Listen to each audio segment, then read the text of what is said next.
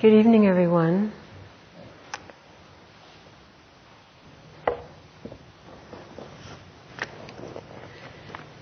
So, yes, I'd like to talk about the Paramis tonight and in the next few weeks. It's a subject which I really enjoy speaking about because these qualities, these aspects, so inform our everyday lives and kind of tie together what we often in our minds naturally put into different compartments of our meditation practice and then our lives.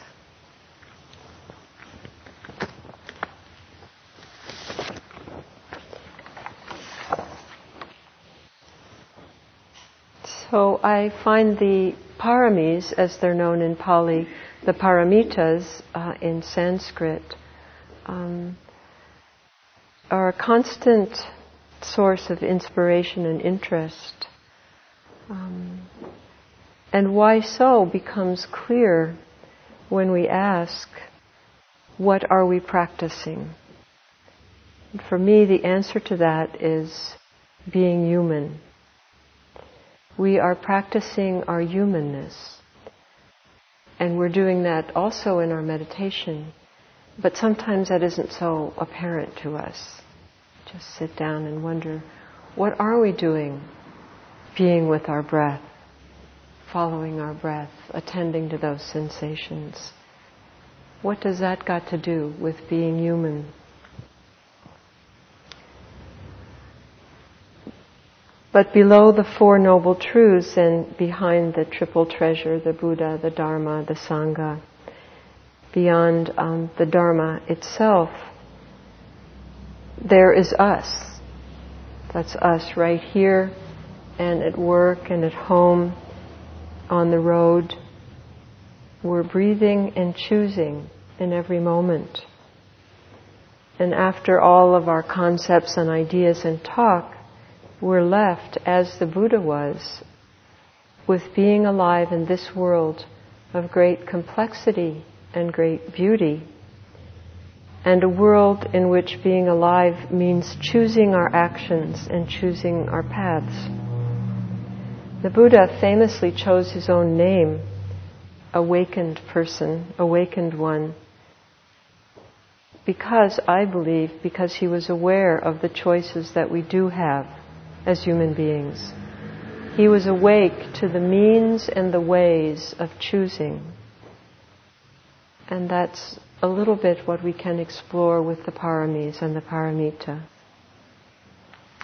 I call them the big P's, and I return to them again and again because they're ready and handy reminders. They're in a form that we can touch and see in a way of what we've been concerned with all along in our journey as human beings, in historical and mythical records as far back as they take us.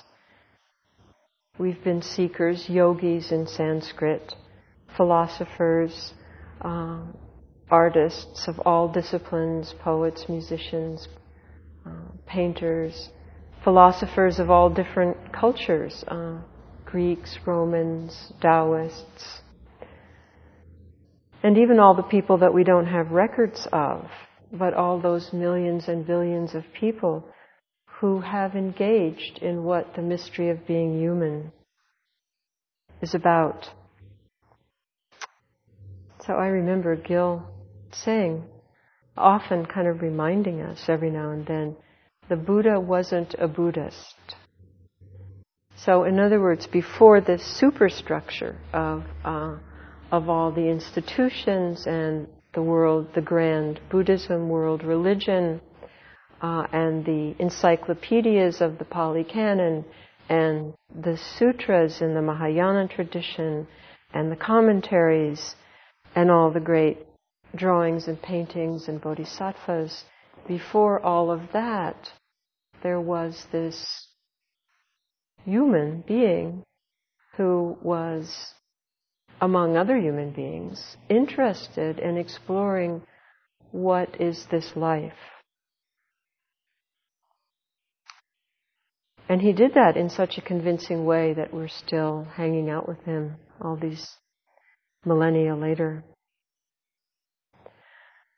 So I like to translate these terms, the paramis, the paramitas, as the home bases. I feel they're home bases for us. They're often translated in commonly as the perfections or the transcendent practices, which are terms that, are sometimes problematic for perfectionists or idealists or recovering perfectionists or idealists like myself, and really every one of us. We don't have to identify our personality type to know that we all want to dwell in the divine, in these places, in these perfections where we know our deepest human nature, away from the realities of pain and impermanence and the things that aren't in our control. So I think that's part of us too. And in a kind of holding ourselves with compassion. One of my teachers, Martine Batchelor, said, remember, in her illimitable French accent, remember, compassion includes self-compassion. So in that spirit, we can remember that perfection is an aspiration also. It's not just an unpleasant, negative personality quality. It can help us and support us. It depends on how we hold it.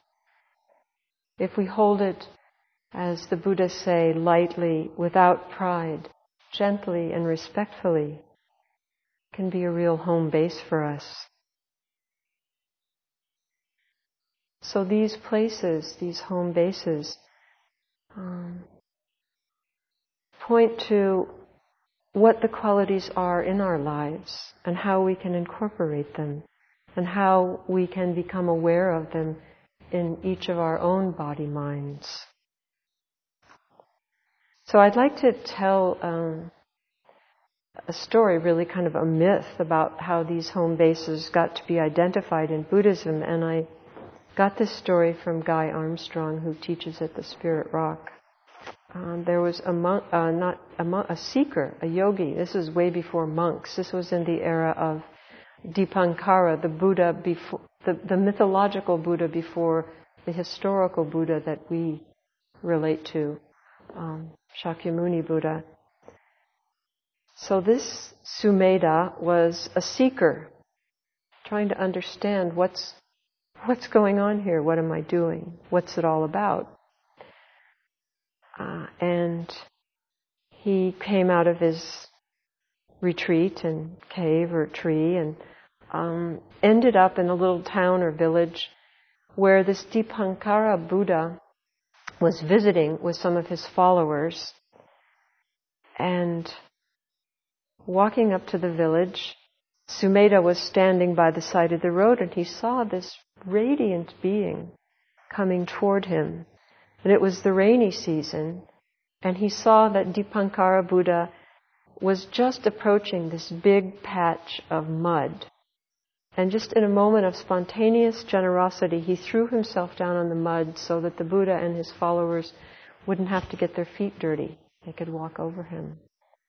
And so the myth goes that the Buddha, of course, could go into his mind and touch him directly without having to speak words to him, communicate in a human way. And he saw that this act of generosity engendered this great awakening, this transformation in Sumedha. He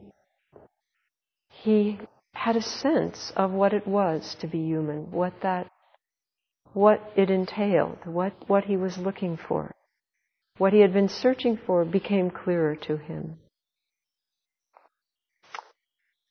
And he knew in that moment that he was going to dedicate his life to not only his own search, but to share with his search with others. In other words, he was kind of the early bodhisattva archetype. And after he had that realization, the Buddha sort of spoke to him directly and said, Sumedha, you had such an understanding that in that moment you could have chosen to be a Buddha, completely awake and self-realized, but you chose the path of Bodhisattva, and I deeply honor and respect that path. And you will eventually become a Buddha. It's just going to take a whole lot longer. Sumedha was still, I guess equanimous may be a word. He was still, he was all right with that. He'd made his decision. He knew what he was doing. And then he thought, well, I need to think of how to put this in action. How can I do this? I know what I want to do, but how am I going to take this beyond words kind of understanding and really play it out the rest of my life?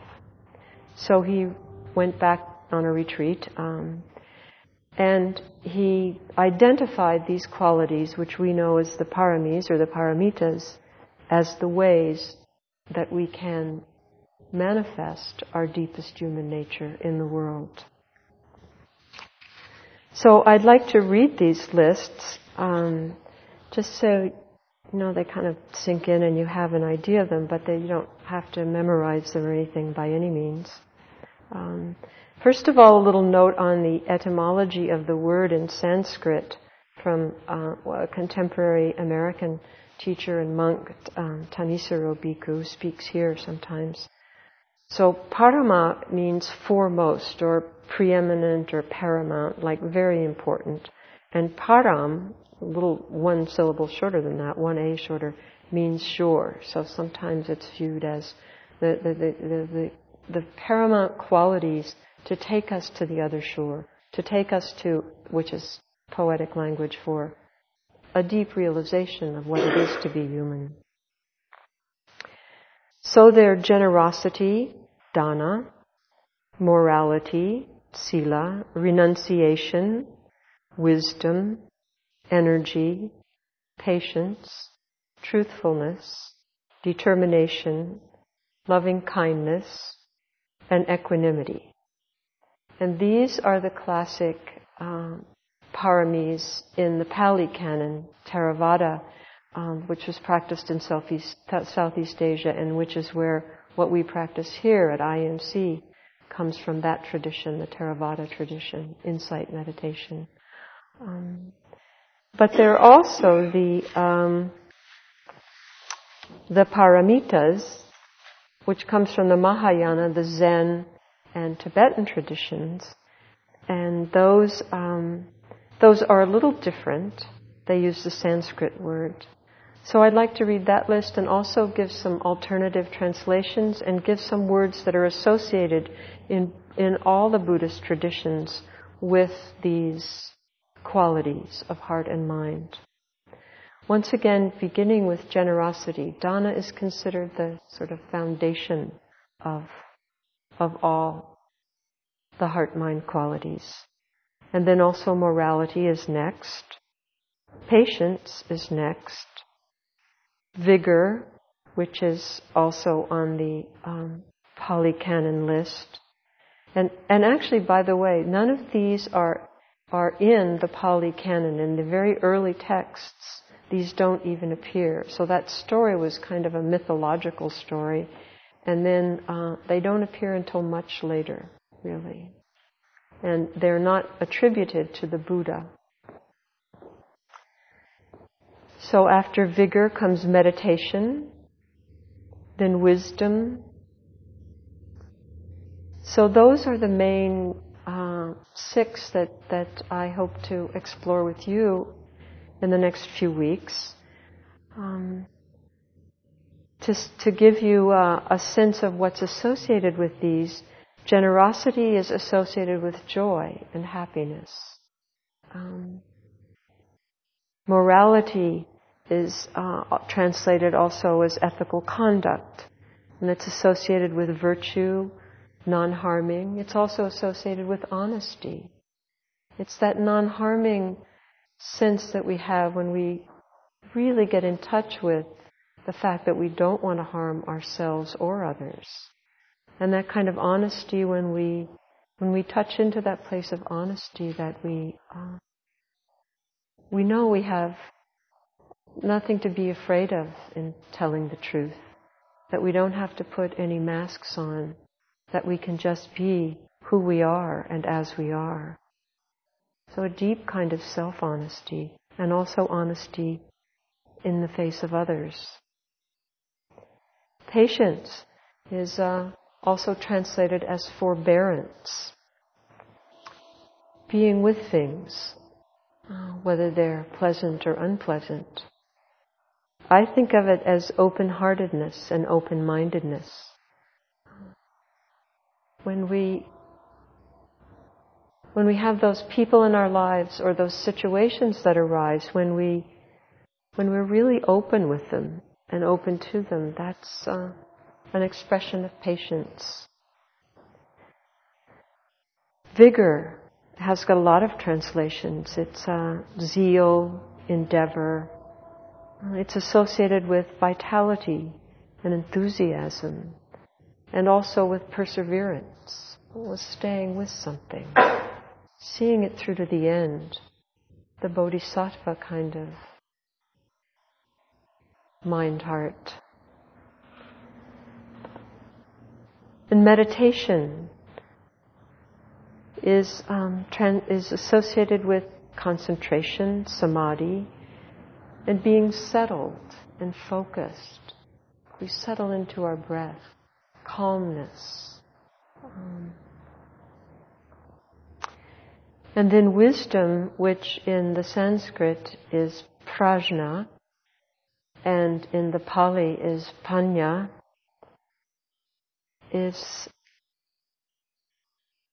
things as they are. It's associated with seeing clearly, knowing for oneself that there's really no separation between us and other things. Knowing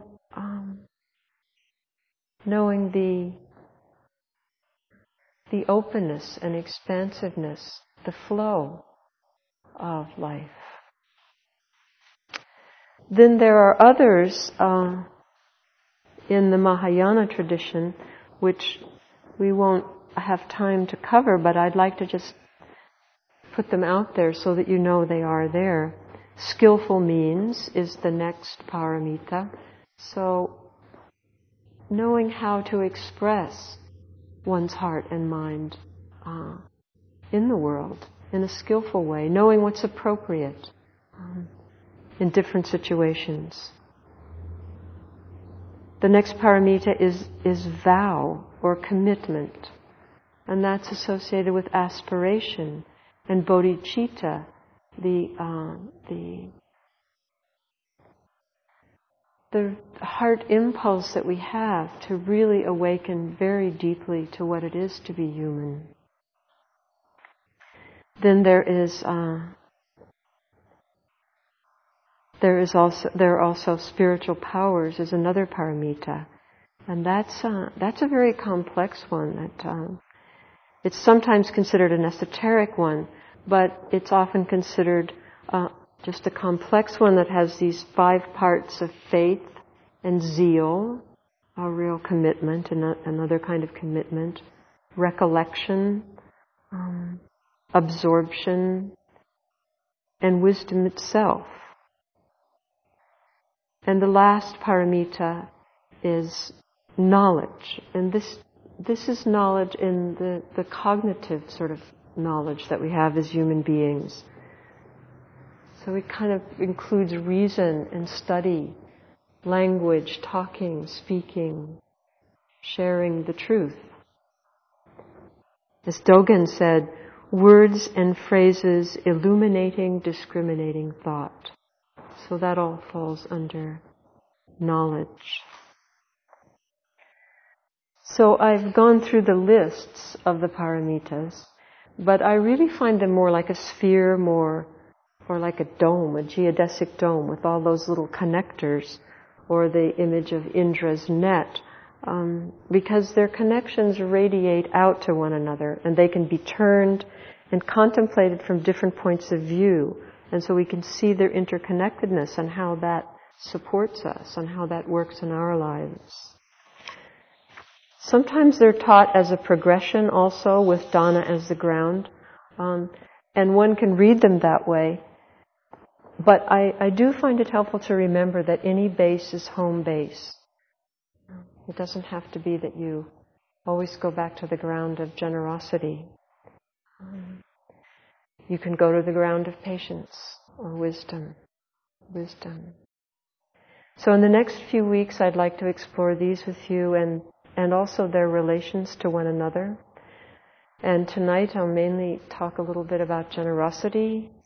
Next week, ethical conduct and patience, and then vigor and meditation, and wisdom and the qualities that relate to that in the last week. So generosity, giving. Aitken Roshi has a wonderful book on the Mahayana Paramitas called Living the 10 Perfections, and he tells a story about Thich Nhat Hanh in there, which I think it's good to start off with here about giving. So Thich Nhat Hanh was in doing something with someone from a government in relation to his peace work, and he had to have a meeting with this person who was, a government diplomat or something. And he said, I just can't relate to that person. So I put that out so that we remember and recall. I think it's very important that these aren't ideals, that even the people that we admire the most and respect the most highly are also human. These are human qualities. And even Thich Nhat Hanh, who's written books on generosity, who knows generosity, also has people that it's hard to relate to and difficult to relate to. So the joys of generosity, and this is considered the foundation for the paramitas and virtues, because it's so broad and deep in human beings, it's relatively easy to access for most human beings. It really takes a lot of effort to keep the springs of generosity from bubbling up into action, actually. And I think that's where the stories, such as the tales, such as Molière's The Miser, or Dickens' Scrooge, or Dr. Seuss's The Grinch Who Stole Christmas, have this perennial appeal, because we find it both tragic and comic that people, including ourselves, deny a trait as deep as generosity. And there are many stories of humans whom we consider the most depraved or deluded, such as Hitler, whose streaks of generosity nevertheless surfaced. In Hitler's case, his great concern for animals, his vegetarianism, and his treatment of his dogs as beloved beings. In generosity, philanthropists often want to be recognized, but the Buddhist traditions enjoin us to live quietly, to give quietly, so that others don't know we're giving. And that's a really interesting practice, to notice where we are and what comes up for us when we give in that mode. It's also interesting to notice the relationship between giving and receiving. They are just two sides of the coin. They're not at all, they're one. You do not have one without the other as a human being.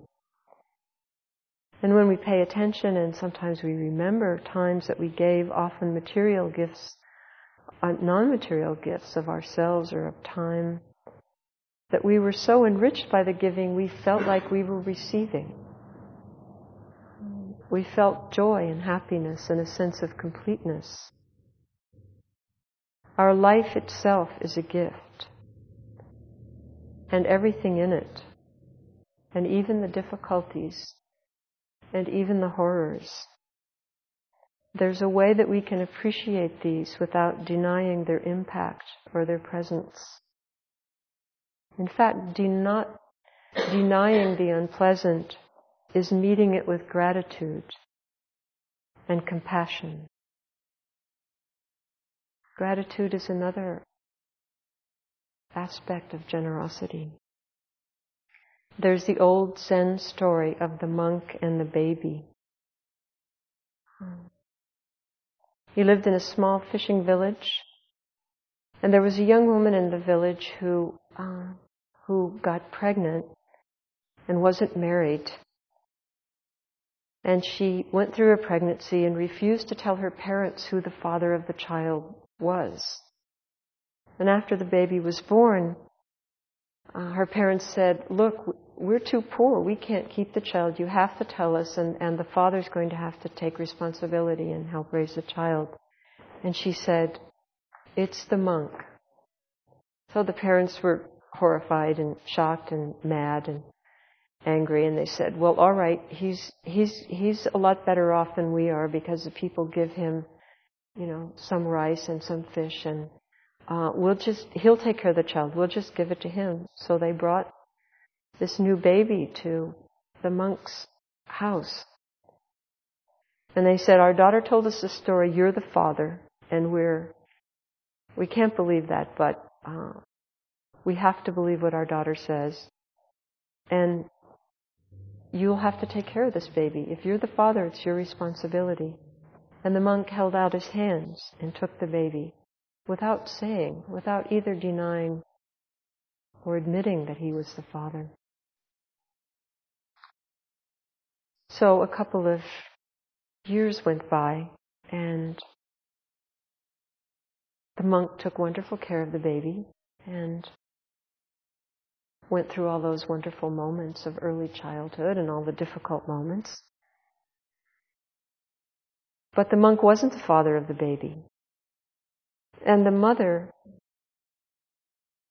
her remorse and her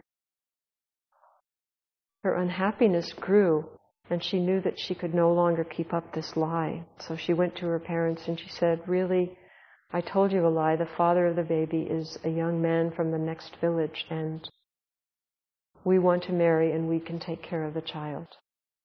So the parents went back to the monk and they said, We're really sorry. Our daughter told us the truth, and we're taking the baby back, because the baby needs a mother and a father." And the monk handed the baby back. Receiving and letting go is dana. It's also generosity. It's giving.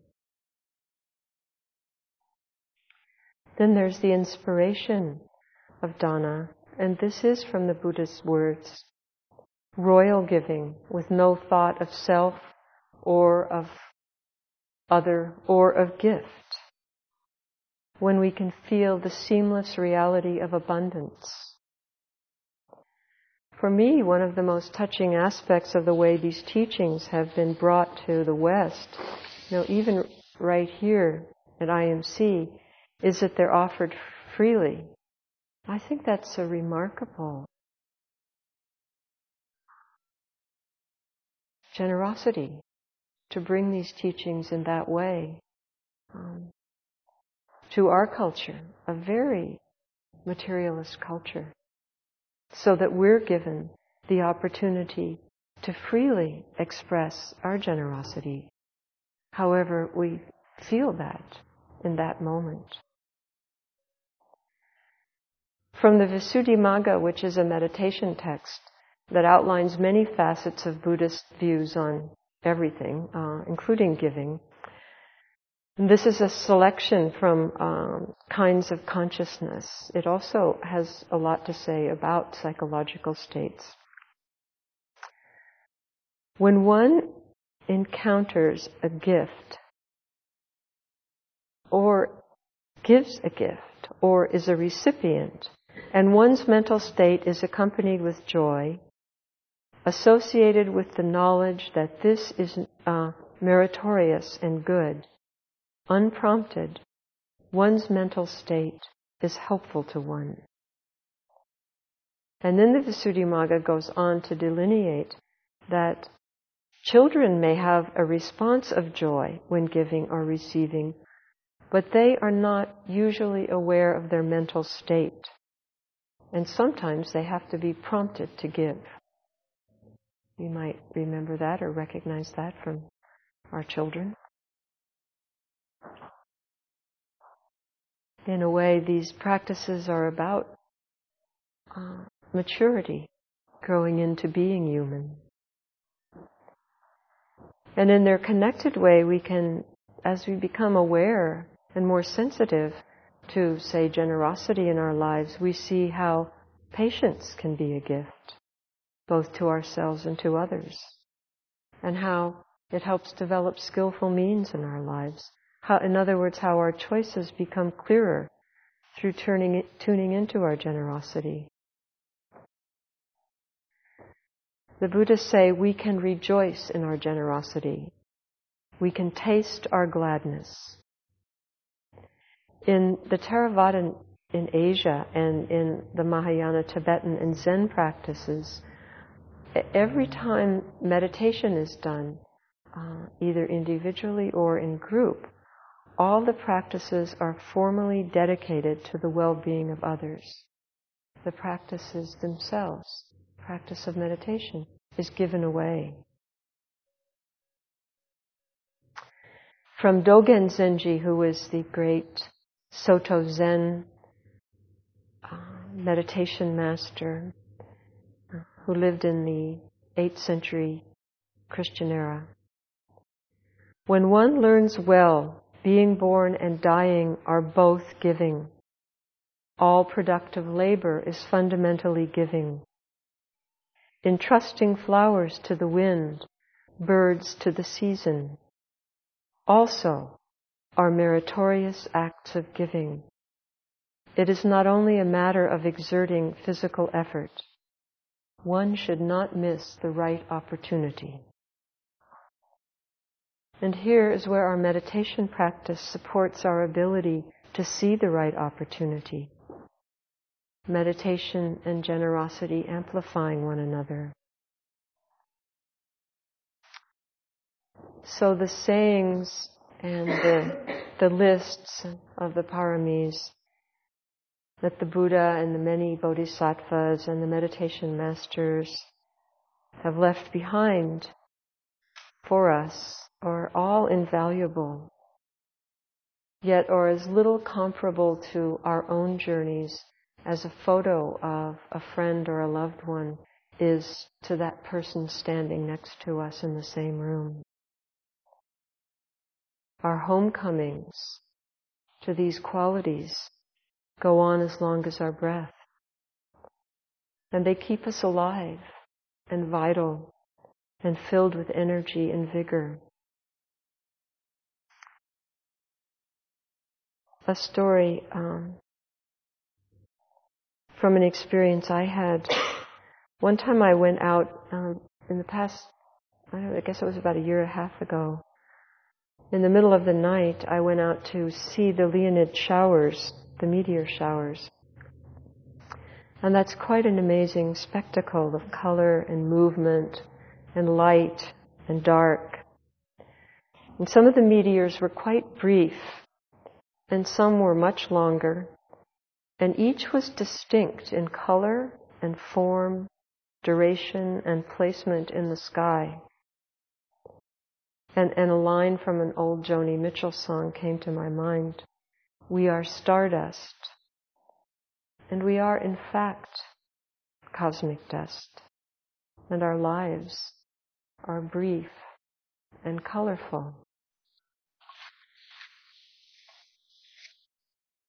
But our practices are just to meet our lives in each homecoming, in whatever form they take, and to trust in them, to trust in our generosity, trust in our compassion, to trust in our openness, to trust in our perfections. So I'd like to close by reading a poem. I'm very fond of reading poetry. And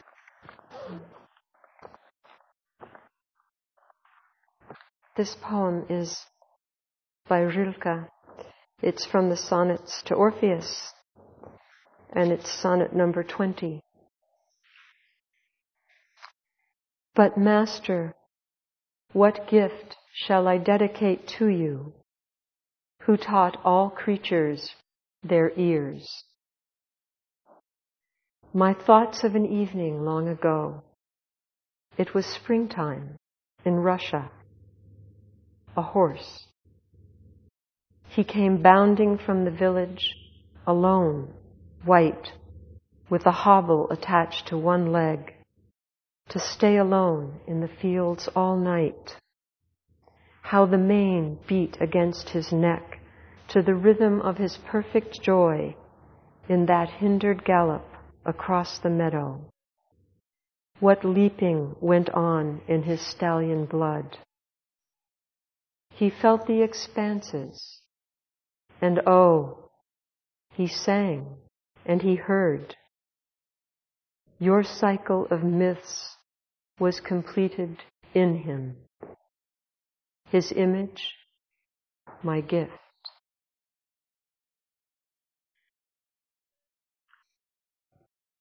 So thank you. And if any of you feels like sharing something, we would be most grateful.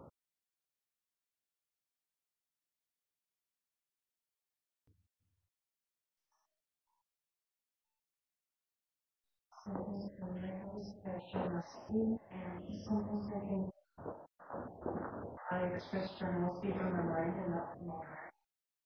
And you're saying over and then savor guilt and how to get my heart up with my mind.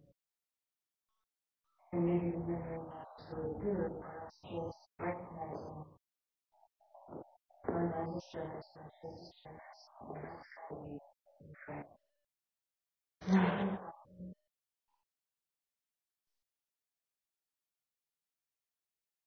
So I think sometimes it feels like we're split, but we're really not. And that's in a way where these paramitas all support one another. I think the meditation practice, the fact that we come to practice, helps us see beyond that split, helps us see that there is no split. And also drawing from the Mahayana, it's considered great generosity to have a mind that's generous, even if you say, okay, you can split up the heart-mind, even if you say, well, I don't recognize that they're really the same, to have the intention, to have the thought to go to a generous place is considered very of great merit, healing, and that is enough. So trusting just in that, and not having necessarily to put those together. Maybe just saying, okay, that's the way it is now. I feel that there's a difference here. I wish it was more unified, but that's enough.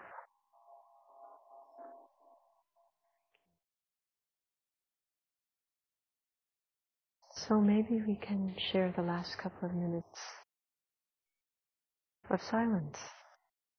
That's a great gift, silence.